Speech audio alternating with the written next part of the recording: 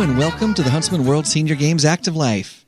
My name is Kyle Case and I'll be your host on this amazing journey as we attempt to help you get the most out of your life. Joining me in the studio today is my co-pilot, Jeff Harding. Jeff, how's it going today? I'm amazed. You're amazed? I'm amazed. Well, that's good because the show is amazing. That and we're getting I'm amazed how close we are to the games. Well, that is definitely on its way. Of course, the games start on the sporting events start on October 9th. Right. So we are just weeks away. Yes, we are. And we're excited. Very looking forward to seeing all of our friends from around the world. Absolutely. There's a lot of details and kind of a lot of last minute shuffling that we're doing, but we are still very excited and looking forward to it. So, Jeff, tell me what you think about this. Okay. It feels like these days we're suffering from a sugar phobia. I'm not afraid of it. You're not afraid of it but at I think all. the people out there are, yeah. Some people out there. Obviously, looking at me, you can tell I'm not afraid of sugar. Well, back in the 80s, it seemed like it was anti-fat. Like that was a big thing. Mm-hmm. And unfortunately, we found that some of that paranoia led to some bad choices. Right. Like bad health. Margarine, for example. Yeah. But these days, it seems like we're really afraid of sugar. And rightfully so. I mean, we eat too much sugar. The excess, right. Yeah, we eat too much sugar. Right. There's no question about that. Sugar is not a health food. No. Generally speaking, we're consuming too much of it, but it can have a place in a healthy diet. Yeah, you're gonna like this. Doggone right. You're gonna like this. Doggone right. Yeah, okay. Here's just a few times when and why maybe you shouldn't worry so much about a little bit of sugar. Okay. Now that's not saying again. I want to be clear. In moderation, right? Yes, I want to be clear. You know, sugar is not necessarily something that you would consider good for you. No, it's not good for you. But there are some times. Couple of things to think about. Number one, you shouldn't be worried about sugar too much when it's in its natural form. So like in sugar beets or sugar cane or or high fructose corn syrup or in an apple or an orange. Yeah. So I'm talking about naturally occurring sugars in fruits, vegetables, dairy. If you're panicked about that, you're kind of missing the point. Oh, and you're missing out on some great fruit. Yeah, for sure. So keep in mind, sugars that contribute to conditions like obesity, heart disease, diabetes, it has more to do with its abundance in diets filled with highly processed sugar in highly processed food. So in other words, people don't normally become obese because they ate too many apples. No. Right? No. So if you're trying to rein in your sugar intake, maybe you should swap out some of your highly processed foods for some more natural forms of sugar. For example, eat whole fruits instead of just the juice. That's a suggestion by Dr. Michael Clearfield of Touro University. He says, try to eat foods as you would have 100 years ago before we started over-processing everything. Right. Sounds like good advice. Right. So you shouldn't be worried too much about naturally occurring sugars in fruits and vegetables. No. Number two, you shouldn't worry too much about it if it's just a minor part of your diet. Eating a donut for breakfast, a candy bar for a snack, and then having a soda for a pick-me-up is one thing, not necessarily a good thing. But it's a thing. But eating overnight oats with a little brown sugar for breakfast, some dried fruit for a snack, and maybe a little tea with some honey for a pick-me-up is an entirely different thing. Yeah. The second one is the one we should probably be shooting for, right? So you're saying sugar is not one of the 4 basic food groups? Well, if you've seen Elf, you know the 4 basic food groups, right? Candy corn, whatever it is, sugar cane, and sugar or something like that. No, the recommendation is that you should have no more than 10% of your total calories coming from added sugars. Okay. That's what Joy DuBose says, who is a registered dietitian. The average American, unfortunately, consumes about 13%, though, and that's the average. So obviously some are more and a few are. So my mom's been lying to me. She says a balanced diet is chocolate in both hands. That does sound tempting and balanced. And true for my mom. And true for your mom, huh? Number 3, sugar is not such a bad thing. It's okay if you need a quick fuel. Yeah. So, we're kind of considered hunter-gatherers. Right. There's a reason that they called our early ancestors hunters-gatherers, and that's because they needed a quick, accessible source of fuel, like berries, which they would gather so that they could stay fueled when they were running after their dinner. which was the hunting part of it, right? Right. So it's no different for us modern day folks who engage in any type of physical activity. That's the key. We have to be engaged in some type of physical activity. Whether it's a marathon or a long family bike ride for more than a few hours, you want things that are more easily digestible, that provide ready-to-use energy as you're engaged in that activity. Well, and that's a key because it is quickly burned. Yeah. So some fruits, fruit is good for you, obviously, but even some fruits can be too fibrous to digest while you're moving. So having a quick shot of sugar is not the worst thing. You don't want to do prunes while you're for many reasons. That creates a whole different kind of movement. For many reasons. But on top of that, there's the practicality factor. A lot of times it's easier to just down a Gatorade or get some quick carbs than it is to carry like a Tupperware full of oatmeal with you as you're on your bicycle ride, right? Right. And then finally, just the last thing I want to talk on really quickly is it's okay if it's not your default response to negative emotions. So in other words, if you've had a bad day, and we all have bad days when you want to go home, and as you said, have a piece of chocolate or a chocolate chip cookie, that's human nature. That's not the end of the world. Occasionally answering that call for a little sugar is not a big deal. If you can say, I'm making an informed choice. I'm eating this to help me feel better. I'm going to eat it slowly, and then here's the key: I'm going to stop when I'm satisfied. So there's always the catch, right? That catch. So one cookie, if one cookie inevitably leads to 10, or if food is your only coping mechanism, then we're talking about something different. Now, what size cookie are we talking about? My kids used to always ask for cookies the size of their heads. Yeah. So I'm not talking about that. Well, I'm talking about something smaller than that. You can make them smaller? So eating that cupcake every single day isn't the answer if you're going through stress. But of course, dose matters and consistency matters. And as you said, it's about portion control. So just a few things to think about. Again, sugar, it's everywhere that we look. It's in all of our foods. It's everything. It's prevalent everywhere.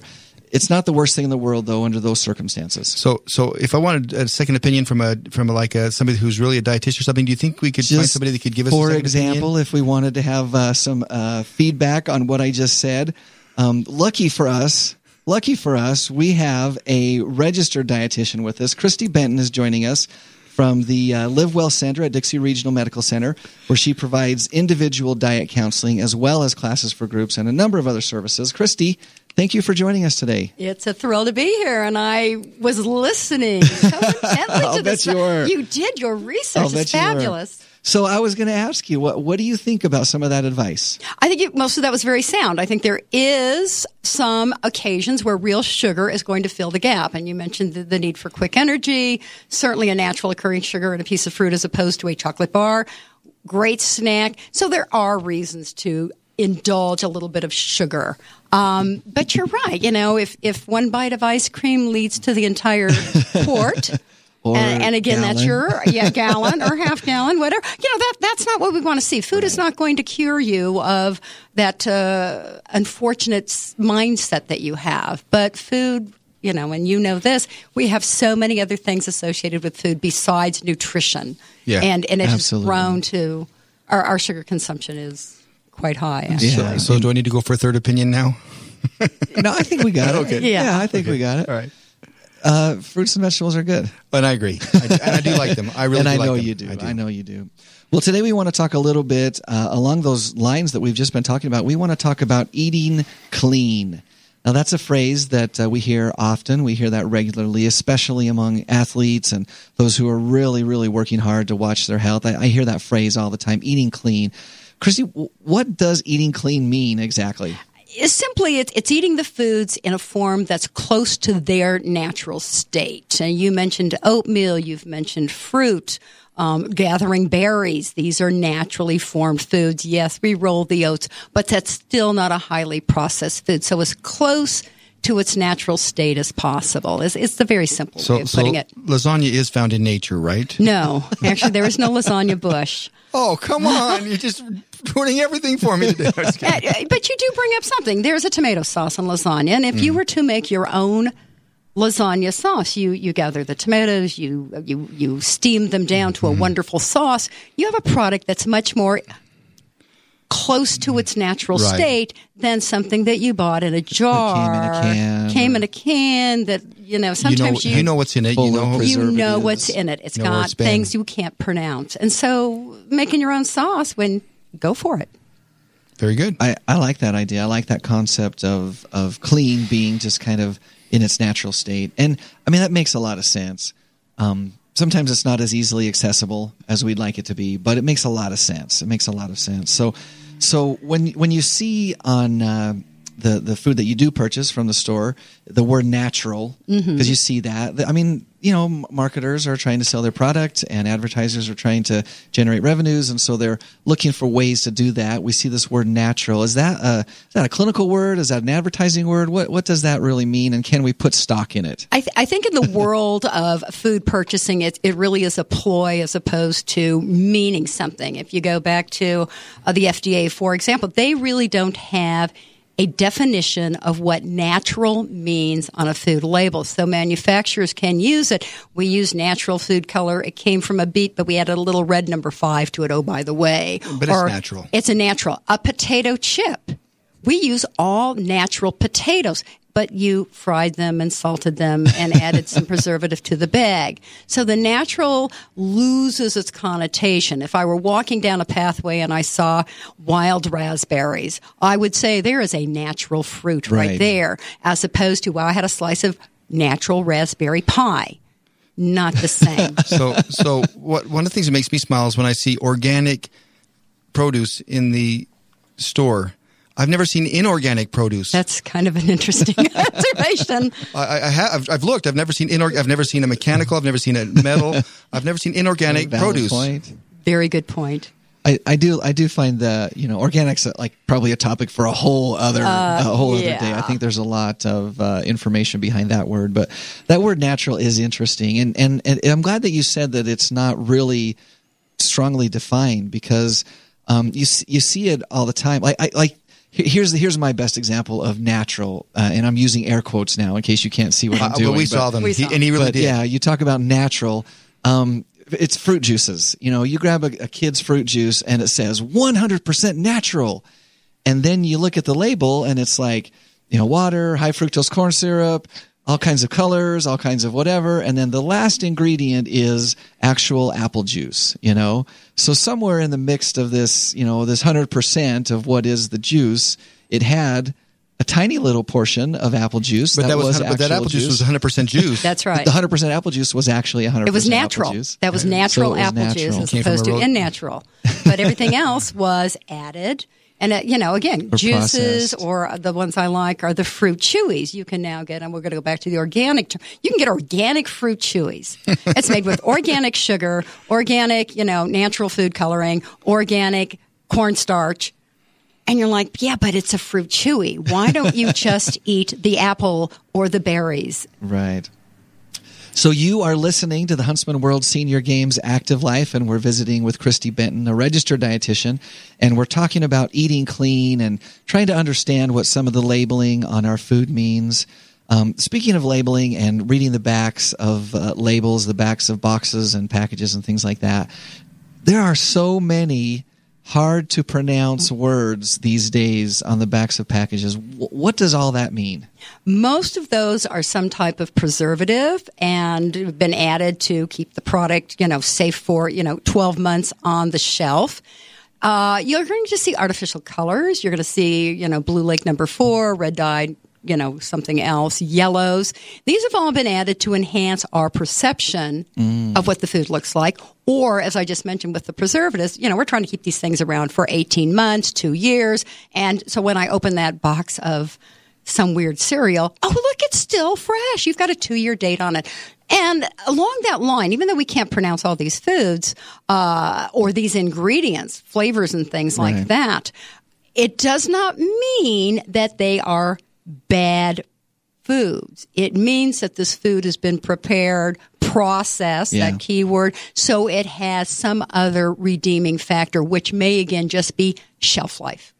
So it's not necessarily dangerous to consume these things. No. I'm not saying it's necessarily good for you either, But it's about preservatives, right? It's preservatives, it's colors. Again, it's that eye. If you saw something that were a lime juice, and it's its natural color, and they used it to tint something you were consuming, beyond what I would think right now. But I would see a diluted lime juice, and I go, oh, this is really an unappealing color. But if they add just a touch more of a natural green, or there's that term again, then you're going to, oh, what a wonderful color. This looks great on my white china. I can hardly wait to serve this. Yeah. So, yeah, there's color enhancers, there's flavor enhancers, there's preservatives, there's, emulsifiers to make things smooth and creamy. Peanut butter. If you have to stir your own, you're burning a few calories to get that jar going. But if it's some other brand that's full of emulsifiers and a little bit of extra oil, it's ready to go on the sandwich. So they have a role, but you do have a choice in the products you choose. So as a dietitian, is that something that you are concerned about? Are there preservatives that are worse than others, or is it really just I believe it's overhyped a little bit? It's overhyped in my opinion, and I know there's a lot of folks out there that were different. And I'll tell you, I'm an example of preservatives. I've been eating them for years. I think they work. However, when you go to the label and you can't pronounce the words there, it puts a question in your mind. We didn't used to question it. Right. This was just Well, you didn't used to be there. Well, we've there was a time when it wasn't there. Let's go way back. But I'm a child of whatever, and we grew up with preservatives. If you had margarine, what a classic example. Yeah, you can't pronounce what was on that label when they turned it into a spread, so you could put it on toast without having to soften it to room temperature. Those added ingredients had a role. They weren't going to cause any bodily harm. But now you look at it going, why can't I use something that's more close to its natural state? Margarine may fall out of your choice as far as a spread for bread. Yeah, it's interesting. I think that, again, there's been trends, obviously. There's been pendulum swings from, don't eat any fat to now, fat's not as bad as we thought it was. And that's what makes it so hard to eat healthy, isn't it? It does. I saw a little meme, a video on the internet a while back about eggs. This time-traveling scientist appears magically in this couple's kitchen and says, I'm from the future. Don't eat eggs. And then he comes back 5 minutes later and he's, 10 years older and he's like, okay, I'm from 10 more years in the future and it's fine, but just don't eat the yolks, and then he has that whole skit plays out. You can see where that's going, right? Mm-hmm. And it is interesting and sometimes difficult to figure out what is real and what is not. I mean, for years and years, we were told that margarine is the healthy alternative. And then we've discovered that trans fats and some of those things are actually really quite detrimental. They definitely are. And it makes it kind of tricky. But you're saying don't freak out about some of the preservatives. There's nothing wrong with avoiding them, obviously, but maybe they're. Again, I think it's a personal choice. I think that these days, the strive to eat clean, I'd rather know what's going into my body. A lot of folks want to know. They don't want something they can't pronounce. As I mentioned, it's not something that's going to cause bodily harm. We're not trying to poison you and annihilate the population. But if I have the choice between an orange and an orange flavored glob, and this is your snack for this afternoon, I am going to choose what I can identify. I can see that this is an orange. It's healthy. I know it's great for vitamin C, among other things. I'm going to make that choice. If I have a choice between some weird sauce that I can't pronounce versus, this is a fresh steamed zucchini. This is fantastic. It came from somebody's garden. I'm going to go to the fresh zucchini. Not going to bother with the stuff I can't pronounce. Personally, I'd like to know what I'm eating too, except for what's in hot dogs. I don't want to know what's in hot dogs because I like them, so I don't want to know what's in them. But, let's just go from there. Well, and of course, that there is a healthier hot dog out there now, but it's still a hot dog. Okay, parts is parts. Healthier. Yeah. I know there are parts in there, and I'm good with that as long as I don't know which parts they are. So, we're kind of running a little short on time, but quickly, some pros and cons of eating clean. What would be some benefits and what would be some downsides? I think you're gonna feel better eating clean. The increase in the fruits and the vegetables and the whole grains that you can identify, you will tend to feel better.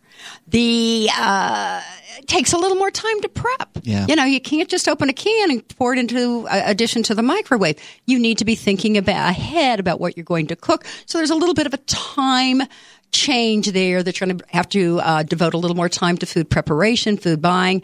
Having said that, if you're in a situation where food storage is an issue, you don't want it going bad in 6 months. Yeah. You've got to have something that's going to last on your shelves so it's safe for consumption. So there are some things to think about. Is it easier to eat clean, say in the summertime when the fresh fruit is like in your garden or in the neighbor's gardens, or does that really matter? I don't think it matters as much as it did. We can get just about any fruit, vegetable, any time of the year. Certainly a little fluctuation in prices, but the world has grown smaller in that respect, where That's we true. can get anything. You want it, we're going to be able to find it. It's no longer the orange season or the apple season. You got it's just the orange season or apple season here.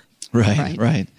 So if you were to give advice to somebody who comes to you and says, I'm ready, I'm going to take the step, I'm going to be a clean eater, a couple of steps that they could do to incorporate that into their lives. Number one is I would start focusing on the fresh fruits and vegetables. If I have a choice between canned green beans and fresh green beans, I am going fresh. So I think that's a very easy step. As I look through my grains, I may, as you mentioned, oatmeal. You can do rolled oats, you can do steel cuts, but I'm not going to be finding honey clustered oat pieces of cereal. So I want to look at what I've already got in my pantry and start looking. Again, time consumption there, but looking for foods to replace that are less muddled by all the ingredients. Now, do you consider frozen vegetables to be fresh? I mean, technically they're processed. Technically, they were harvested, clean, cut up, and quick frozen. So there is a process there. Okay. So again, processing doesn't necessarily make a food inedible.